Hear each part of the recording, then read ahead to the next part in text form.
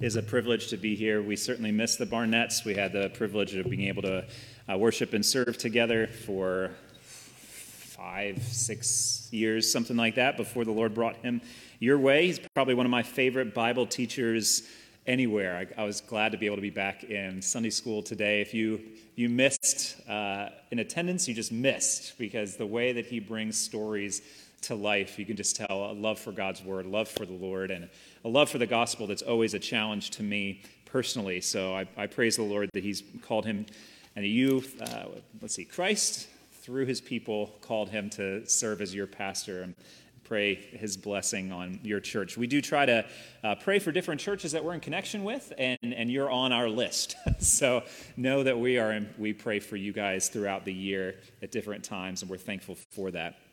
Let's pray. Once again, ask the Lord's blessing on his word.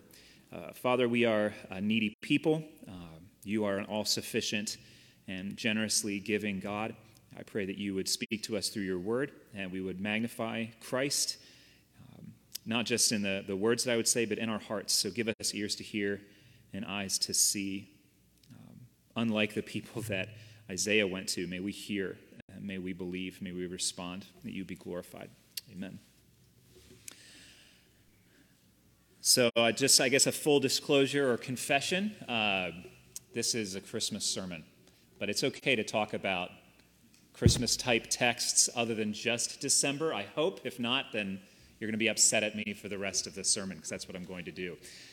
In Isaiah chapter 7, texts that you are familiar with and heard and probably read a month ago, Isaiah 7:14, remember this, what the Lord says, "Therefore the Lord himself will give you a sign. Behold, the virgin shall conceive and bear a son, and shall call his name Emmanuel." That's right. That's a promise made in the Old Testament, a promise that we see kept in the New Testament, where Matthew sees that quoted and gives us the explanation for it. So Matthew chapter 1, we'll be in a few different texts today. Some of the texts that are at the forefront of my mind were the readings that you heard this morning. So in Matthew chapter 1, the angel has appeared to Joseph. Joseph is considering what had happened with Mary. As he considered these things, the angel of the Lord appears to Joseph in a dream, saying, "Joseph, son of David, do not fear to take Mary as your wife, for that which is conceived in her is from the Holy Spirit. She will bear a son, and you shall call his name Jesus, for he will save his people from their sins." Right? Jesus is Yeshua, or Joshua, means the Lord saves. So there's a little bit of a play on words there. You're going to call him the Lord saves because in him, right, the Lord will save his people from their sins. And this is Matthew's then kind of commentary on this. All this took place to fulfill what the Lord had spoken by the prophet. "Behold, the virgin shall conceive and bear a son, and they shall call his name Emmanuel," which means God with us. God with us. And that's just an exact translation of this Hebrew name, Emmanuel. In Hebrew, it's spelled with an E. In Greek, it's spelled with an I. And that's why, if you ever wondered which one's correct, it's really both, just depending on if you're looking in Isaiah or you're looking in Matthew. It's just a little Christmas fun. To tuck that away next year in case you see it spelled differently than you would expect.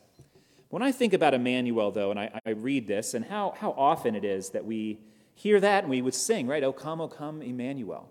And it can just sort of wash over us. You ever experienced that, where just something that starts off exciting just kind of becomes commonplace and we sort of miss it?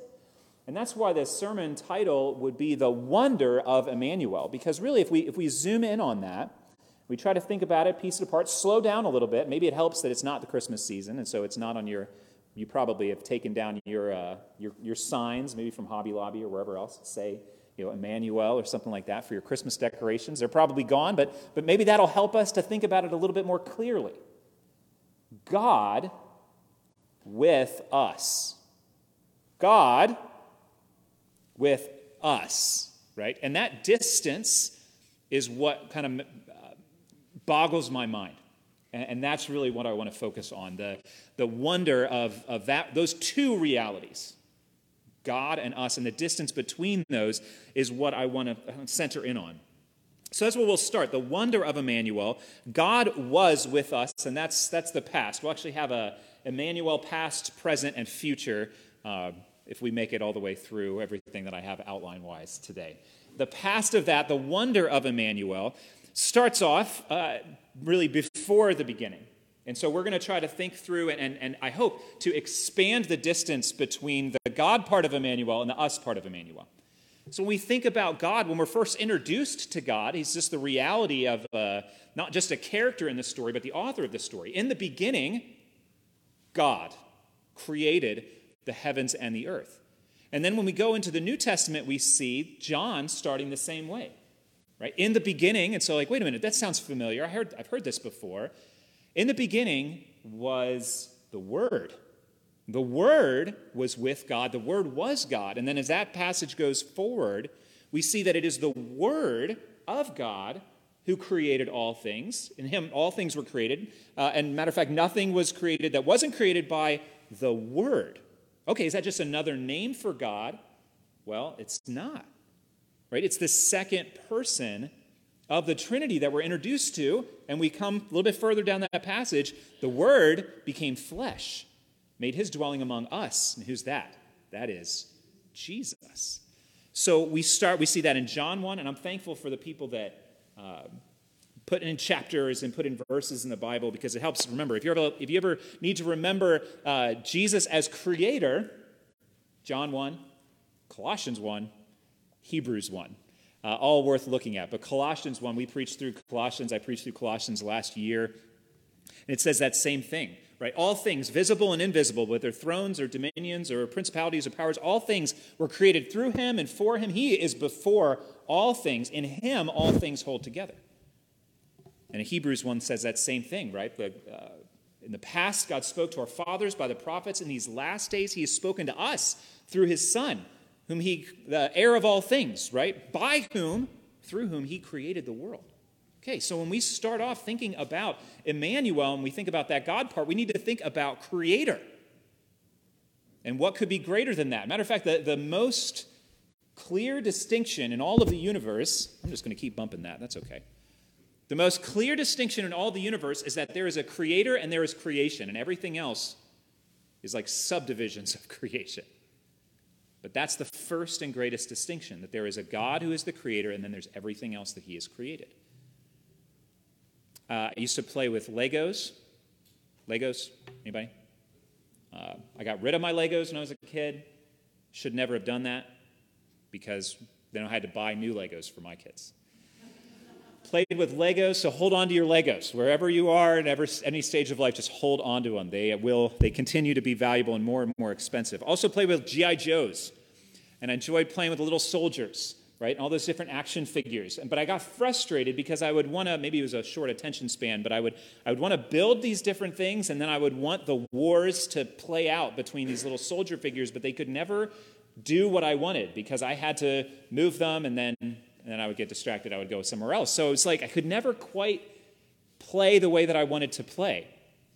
But what if I could become one of those soldiers or one of those Lego figures, right, with the C hands and the stiff ankles? If you don't know what I'm talking about, then you should just play more with Legos because this is a really good illustration. But that's sort of the difference between me wanting to have these battles with these soldiers and the soldiers themselves. And it's like, man, if only I could communicate with them. If only I could become one of them, then I could interact with them the way that I wanted to. But there's a big difference and a big distance between a human and a Lego, or a human and a G.I. Joe. Or maybe, I don't know if you're good at drawing. I'm not good at drawing. And so another way I try to think about this distinction, it's not the same, no illustration ever works, but you can imagine like looking around here, color and texture, just as we look at each other, right? And then compare that to a two-dimensional black and white stick figure that you would make with a pencil.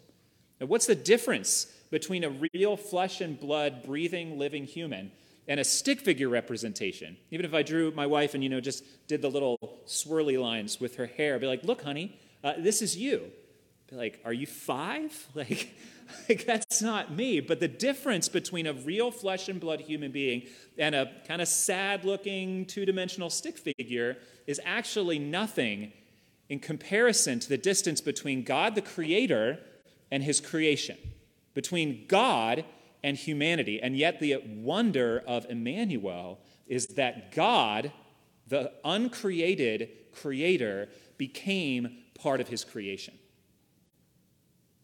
Right? I never got to become a Lego or a G.I. Joe so I could play, but God the creator did actually enter into creation to become a human being, as much of a human being as you and I are, in the person of Jesus Christ.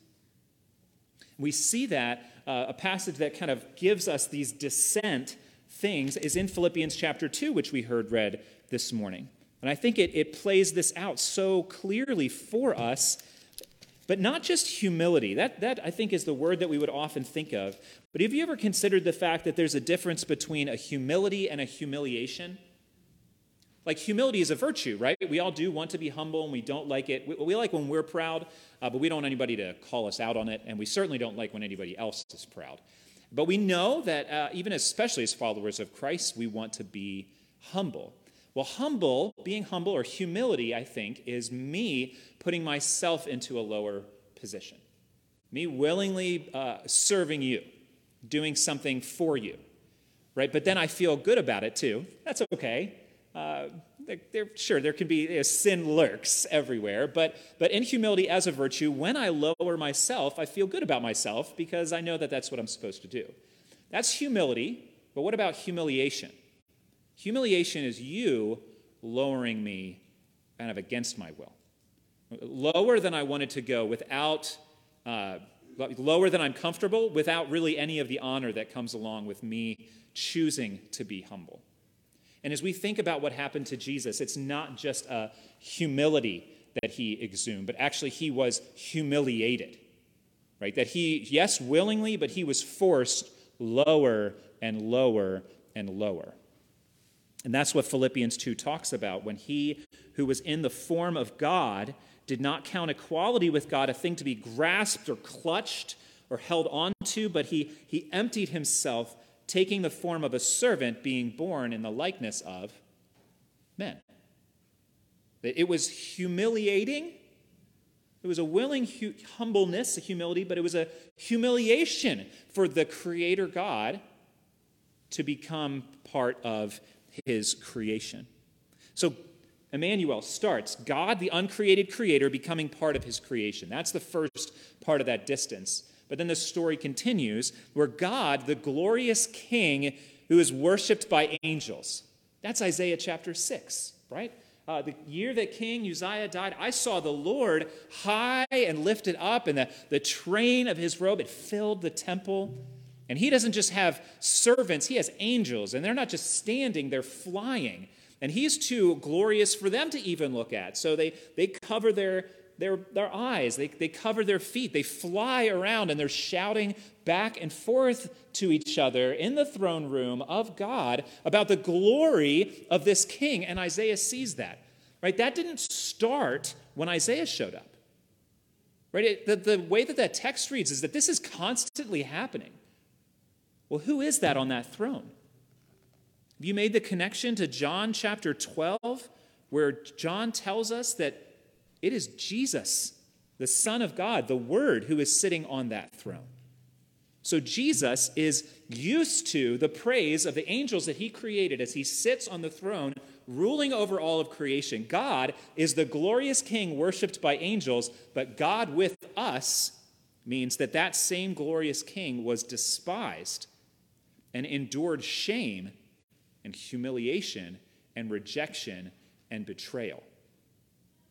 You see how the distance of that kind of provides a clarity to what we have read so often? This next part is to kids. I'm glad we do have a few kids here. Okay, so can you imagine, because grown-ups, we don't do birthday parties for ourselves, so just remember when you were a kid. Can you imagine a birthday party? Big birthday party. All your friends from school or everywhere else, they're all invited, but instead of celebrating you on your special day, everyone that's there spends the entire party making fun of you, and no one will play any of the games with you or even let you have any of your own cake. It's like, what a lousy birthday party, right? Like, that's the worst. And we're like, that would be wrong. Like, come on. Like, this is the one day that everything's about me. Like, I think every day's about me. But on our birthdays, we're just kind of like, everybody has to admit that everything's about us, or they agree with us about those type of things. And so that special day for us, we're just kind of like, that's wrong for the people who are supposed to be here in honor of me to despise me instead. But that's exactly what happened to Jesus. He came to his own people, his own place, but he was rejected and despised and shamed. We could look at Luke chapter 2 to see that distance that we're always reminded of, that he wasn't born in a palace, but he was born and placed in a stable. A feeding trough was as good as they could do. Better than the cobblestones, I guess, but how much better, right? Just wrapped in swaddling clothes, not honored, not announced in a palace, but announced to shepherds. Shepherds that, as we hear every Christmas, are not the highest of the high, right? But the lowest of the low that would come and announce that to him. And then Herod, in his murderous insanity and the evilness of his sin, right, seeking to kill him. Could you be more rejected than Jesus was rejected by Herod? Hunt him down and murder him. His family, Jesus' family, thought he was crazy. The Pharisees opposed him. Crowds and crowds of followers left him because of his teaching. Judas, one of the close 12, betrayed him. Peter, probably one of his absolutely closest friends, denied that he even knew him in his moment of need. The rest of the disciples abandoned him. The people who had cried, right, Hosanna in the highest, rejected him. Pilate denied him justice, and the Romans murdered him. And this is God, the glorious King, worshipped by angels, with us, despised, rejected, shamed, humiliated, and murdered. The distance between the L, which is the God part of Emmanuel, and the with us is staggering. And in that, we see yet another aspect of contrast. So we have the uncreated creator entering creation, and we have the glorious one being shamed, and then we have God, the perfect, sinless one. That's who God is. Perfect righteousness, no sin. I am very picky when it comes to coffee. You might think I'm joking. I'm not joking. I would say, and I think that friends and family and other people who know me would back me up on this, that if coffee was righteousness, then I would be holy. It has to be fresh ground. And you're like, not. It needs to sometimes be fresh ground, has to be fresh ground, or I won't drink it. The water needs to be hot enough. That's a common problem with your coffee makers, is that the water doesn't get hot enough. Another common problem is it's a proper ratio between how much coffee and how much water, and so I want to be precise, so I have a scale, I'm serious, where I have a 13 to 1 ratio of water to grounds, and I measure it out every morning, 25 grams of coffee, to 325 grams of hot enough water, fresh ground. And then I would drink it black, because if you're going to put that much energy into coffee, right, then it needs to be good. I don't need to mask it with anything because it's good enough to drink. Snob is fine. That's the word that is commonly used. My tastes are too refined for poor coffee, or so I would like to believe. My wife, Leanne, she knows what I'm going to say, is very picky when it comes to fibers. We're quite a pair. But cotton and linen, this is a wool jacket because we would not have otherwise. Linen, silk, wool, right? Wonderful natural fibers, never polyester or never nylon. Can I say what happened this morning, or did I just set it up like I have to? Okay, so this morning I said, well, Leanne, so this is a recent thing. My coffee snobbery has gone back many years. But this fiber, she calls herself a fiber snob, right? Not just picking on her unwillingly. So I said, Leanne, was your wedding dress, was it cotton or silk? And she said, it's like, well, does the wedding count if my dress was polyester? I hope the answer is yes, because otherwise 15 and a half years, and we have 6 children, that's a little awkward to think about. So if fibers were righteousness, then Leanne would be holy. But perhaps you have something that you're almost religiously picky about. where you have to sit, or whether it's college football or professional football, or where you'll shop. Maybe you're picky about something as well. But coffee and fibers, or really whatever you're picky about, that's not righteousness. God's will is righteousness. And so when I think that I'm too good or too whatever for bad coffee, which is just ironic because I started drinking coffee because it's a fellowship drink and now I only make my own. It doesn't make any sense how things work.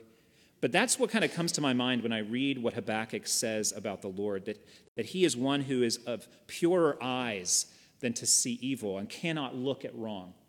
It's not like God is blind or doesn't see, because other places, right, the eyes of the Lord roam to and fro, beholding the evil and the good.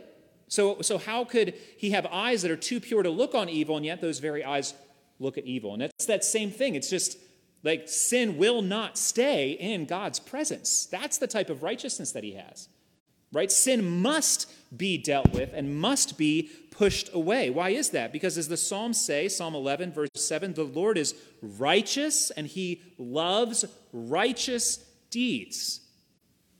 James 1, God cannot be tempted with evil, and he himself tempts no one. There's nothing about sin that comes close to God. And ultimately, we'll see that when all things are said and done and we stand before God in judgment. He is holy.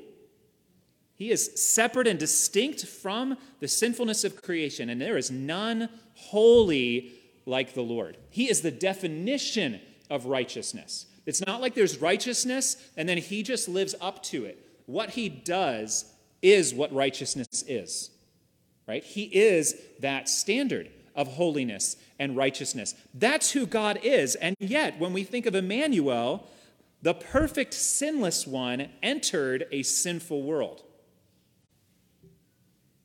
When I think of holiness, I think it's valuable to think of a bride on a wedding day, whether the dress was cotton, silk, or polyester. Bright, shining, spotless purity.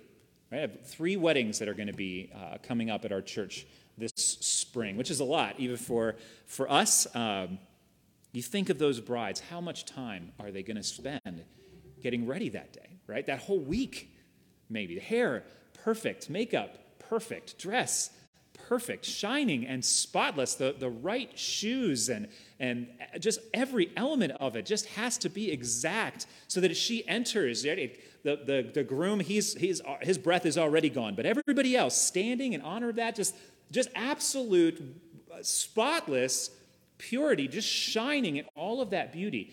But what if, Thessa is a young woman that's getting married, she's the first upcoming wedding. Well, what if on her wedding day, in her wedding dress, shoes, hair, makeup, right, all of that, what if she were to be on her hands and knees in our bathroom scrubbing the toilets before her wedding? Do you see it? That doesn't make sense? What if a bride in all of that regalia, as it were, out shoveling manure in the barn? Is that the outfit that you would wear? Is that what you would expect? Right? I don't think there's a person on the planet that would just be like, yeah, that's a good idea. Be like, maybe that could wait. Maybe I could do that for you. Now, hopefully the groom would step in and do something like that. But that's the type of distinction that I see between the holy righteousness of Jesus Christ, God, with us in our sinful world. Hebrews chapter 4, verse 15, we do not have a high priest who is unable to sympathize with our weaknesses, but one who in every respect has been tempted as we are, yet without sin. Right? Immersed into the muck and filth of our world. The spotless one. His eyes are too pure to behold evil. His hands are unstained with it, and yet he's shoved into the middle of it. And even more than just entering and enduring our sinful world, that's bad enough. Like, what is Jesus doing here? What is he doing here? Like, you shouldn't be in this place. You shouldn't be touching people like this. You shouldn't have anything to do with me. What are you doing here? But yet it actually goes further than that. Jesus didn't merely come into a sinful world. But we see in 2 Corinthians 5:21, probably one of my favorite verses, for our sake, God made Jesus to be sin. Jesus, who knew no sin, so that in him, in Jesus, we might become the righteousness of God. Do you see that? Yeah, he entered a sinful world. He endured temptation. He remained unstained until on the cross, the stain infected him. Not the stain of his own sin. It's not like that was too much for him to endure and then Jesus became sinful of his own. No, he became saturated with our sinfulness. 33 years of being in a sinful world and yet remaining sinless. On the cross, God made him to be sin. The stain of our sin penetrated him, and then he was punished to death for our sins. God, the uncreated creator, became part of creation, but instead of being glorified and worshipped as he had been in heaven, he was shamed and rejected because, and not just by humans, but because the sinless, righteous one became sinful for his people. He was punished, not just rejected by the Jews, not just murdered by the Romans, but punished by God for the sin that he now bore, our sin. And then on that cross, this last aspect of this distinction between God with us is, who is God? God is the author of life. Jesus, as God, is the author of life. That's actually a quote. That's a title that I hadn't remembered until I was studying for this sermon, where in Acts chapter 3, it would be Peter talking. He says, "You denied the holy and righteous one." Right? Yeah, we talked about that. "Asked for a murderer to be granted to you, and you killed the author of life." Jesus, Son of God, is creator, king, righteous, and he's the author of life. In Acts 17, Paul says the same thing. The God who made the world and everything in it, he himself gives to all mankind life and breath and everything. And in him we live and move and have our very being, not just as Christians, but as creatures. And that is the very one who died on the cross for us. How can it be that God, the author and keeper of life, could die? But that's what we read. 1 Corinthians 15. Can it get any plainer? Christ died for our sins. This is the wonder of Emmanuel. Creator became part of creation, and glorious King became shamed and rejected, and the holy and righteous one descended into a sinful world, and more than that, became sin for us and was punished by God, forsaken by God for that sin, to the point where the author of life was killed. The giver of breath had no more breath. Right? The one who's keeping your heart beating right now, his heart stopped. The wonder of that gospel truth of God with us. That's the past of Emmanuel. Then there's the promise of Emmanuel, which is God is with us here in the present. We come to him by faith. We enter into that relationship with Jesus. Emmanuel is still a truth that rings over our lives, a banner, as it were, over us. And how do we see that? Well, we see that by the help or the comfort, the assistance of the Holy Spirit. The Holy Spirit, the third person of the Trinity, God, who is with us now. John 14. Do you remember what Jesus said? He's like, I'm going to go. I'm going to ask the Father, and he will give you another helper, another comforter to be with you forever, even the Spirit of truth, whom the world cannot receive because it neither sees him nor knows him. You know him, for he dwells with you and will be in you. The Spirit, who is God, will be, or for us now is, with us. And then Jesus summarizes this. He's like, I'm not going to leave you as orphans. I will come to you. I'll come to you in the person of the Holy Spirit, who is helping us. Paul says this again in Romans chapter 8. You are not in the flesh, That's not the definition of who you are anymore. You are in the Spirit, if in fact the Spirit of God dwells in you. Anyone who does not have the Spirit of Christ does not belong to him. But if Christ, by his Spirit, is in you, although the body is dead because of sin, the Spirit is life because of righteousness. If the Spirit of him who raised Jesus from the dead dwells in you, he who raised Christ Jesus from the dead will also give life to your mortal bodies through his Spirit who dwells in you. I didn't count, but that sounds like about 4 or 5 times that passage where Paul just keeps reiterating that the Holy Spirit, who is God, is with you and in you right now and always. God is with you now because God was with us in the person of Jesus Christ. But it's not just the Spirit. Even though Jesus bodily went away and is with us by his Spirit, yet his attention is with us as well. Because Christ is interceding for us. Jesus prays for us all the time. That's Romans 8 as well. Who is to condemn us before God? Christ, Jesus, is the one who died, taking our penalty. More than that, who was raised, for justification, who is right now at the right hand of God, who indeed is interceding for us. Because there's that with us in presence, and then there's the with us in attention and in love. Do you have family members that are not here in the building, or maybe not here in the community, maybe not here in the state anymore? Right? And how do you express your ongoing love for them?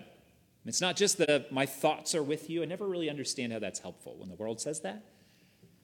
I'm sending good thoughts your way. What does that mean? What about praying for me? And that's what you do, right? Because your heart is with them and you can't do anything else for them but God. So you intercede for them. That's what Christ does for you. To the point where we can go through this whole list that Paul then says in Romans 8 of tribulation and distress and persecution and famine or nakedness, danger or sword, even if we die, nothing can separate us from the love of God, which is ours in Christ Jesus our Lord. Because God now is with us. The attention of Jesus is on you. God is with you. By his Spirit helping or comforting, by the Son, Christ, praying for us, and then also by the Father himself receiving our prayers, receiving the prayers of his Son and receiving our prayers for ourselves or for others. Let us then with confidence, the author of Hebrews says, draw near to the throne of grace that we may receive mercy and find grace to help in time of need. There's a welcome that the Father has for us as well. How easy is it for us to think that God thinks of us as we think of ourselves? Either in like, well, I think I'm pretty good. But you know you're not, right? And so then you can swing to the other side. It's like, wow, I am really lousy. And you are, and so am I. But that's not how God thinks of us if, by faith, we have come to Christ. Right? God hasn't just turned a blind eye to your sin. It's dealt with. And then he receives you because you're perfect because of Jesus. You're never perfect because of you, never good enough, but you have everything that you need in Jesus. By faith, that's what trusting him is. I am not enough. I have never been enough. I never will be enough. You are enough. And then that trust means, so now I come to the Father in the name of Christ, now and for eternity. But the Father hears.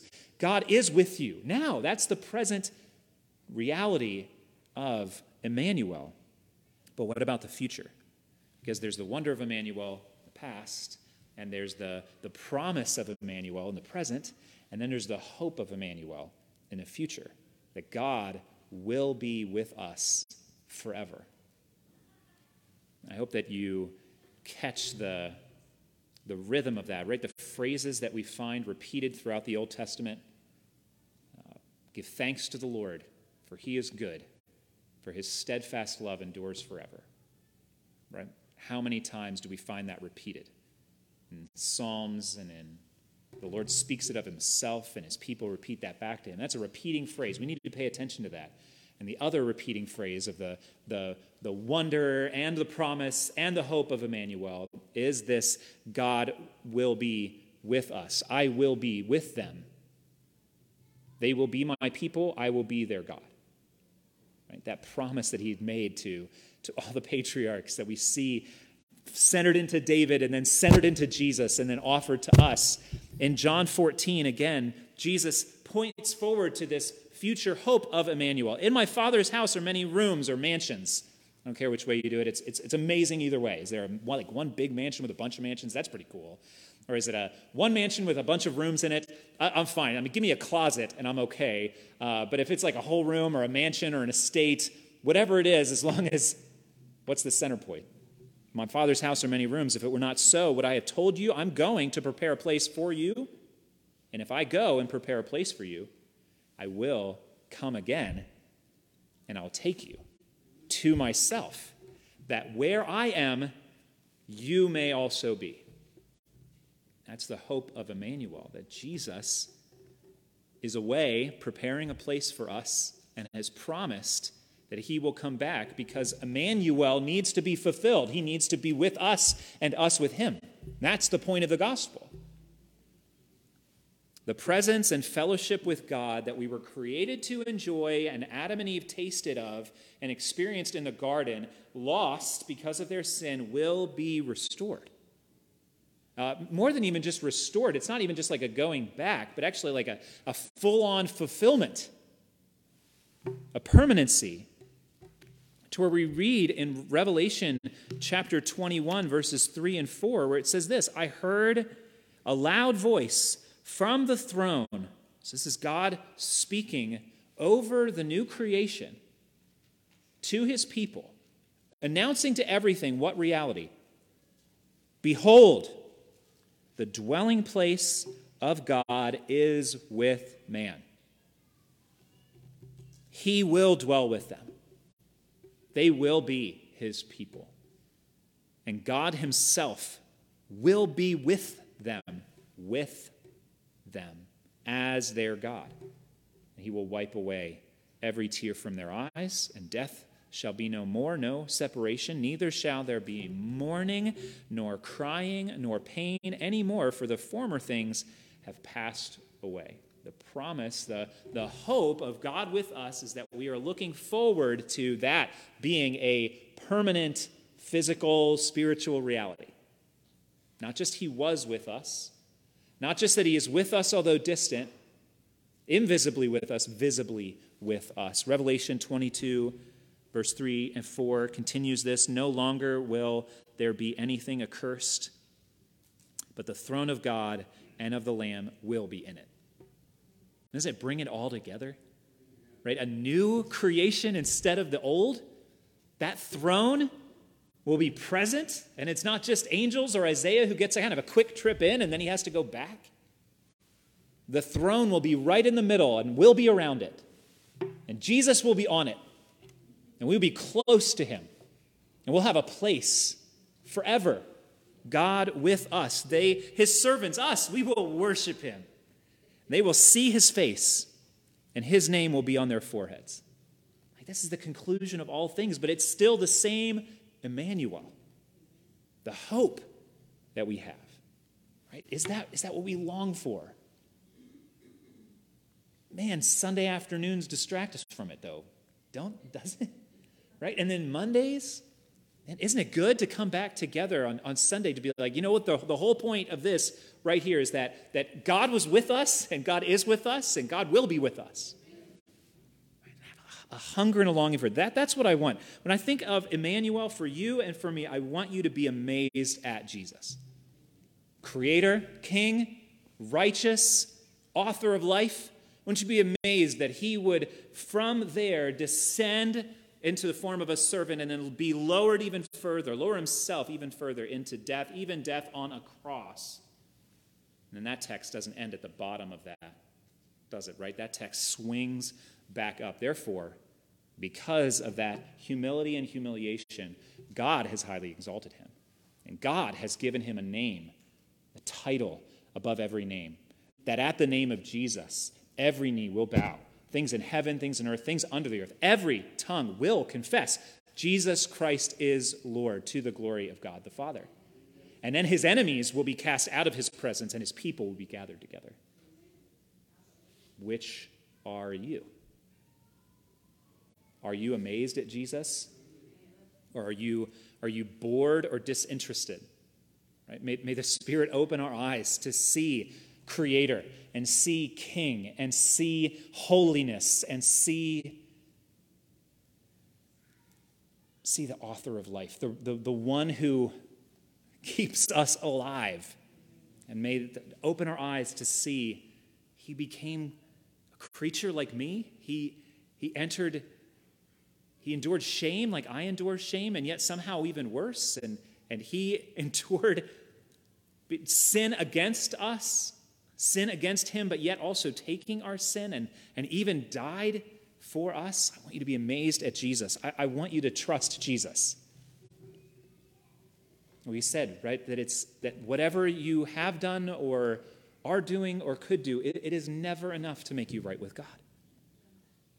Right? So the trust in Jesus is not just saying a few words or walking a certain path, right? But it is clinging to the truth of everything that we just said about Jesus is true and is everything that you need to be forgiven before God. That's trust, right? Where Paul brought righteousness that he had built up over the course of a lifetime, and he said, this is gross. This is actually unrighteous. Everything that I've done, and all the Sunday school, do you guys still do Sunday school pins? Like all the Sunday school pins, right? All the offerings that I've given, all of the commands that I kept, like it's just not holy enough. So I just really want to kind of chuck that into the garbage so that my hands are empty so that I can receive the righteousness of Jesus. I want you to be amazed at Jesus, but not just as some sort of an intellectual exercise. I want you to trust in Jesus for your eternal salvation. And then I want you to know and love Jesus now and forever. I want to know Jesus. This is eternal life, that my people, that they would know you, the only true God, and Jesus Christ that you have sent. That was Jesus' prayer for us. I'm just repeating it. I just want the same thing for me that Jesus wants for me. I want the same thing for you that Jesus wants for you, that you would know him. And to know him is to love him, and to love him and trust him. And those who know him and love him and trust him will be with him. And I want you to be with Jesus, knowing and loving, worshiping forever. Emmanuel, God with us, now and forever. That is a wonder, Father, that you would not immediately crush us as we deserve in our sin, that you crushed Jesus instead. That's the greatest wonder, I think, of the gospel. I pray that you would, as I said, that you would open our eyes, our ears, our hearts to receive this truth from your word, whether for the first time, if someone here has never really come to embrace and to trust Jesus for all of who he is and what he has done for us, whether for the 1,000th time, that we would say, I'm amazed more. I love you more. I do love you, but I pray you would help me to love you more and more now and forever. And work that in our hearts and in our lives, and then from this out into our communities, that Jesus would receive the glory that he deserves. Amen.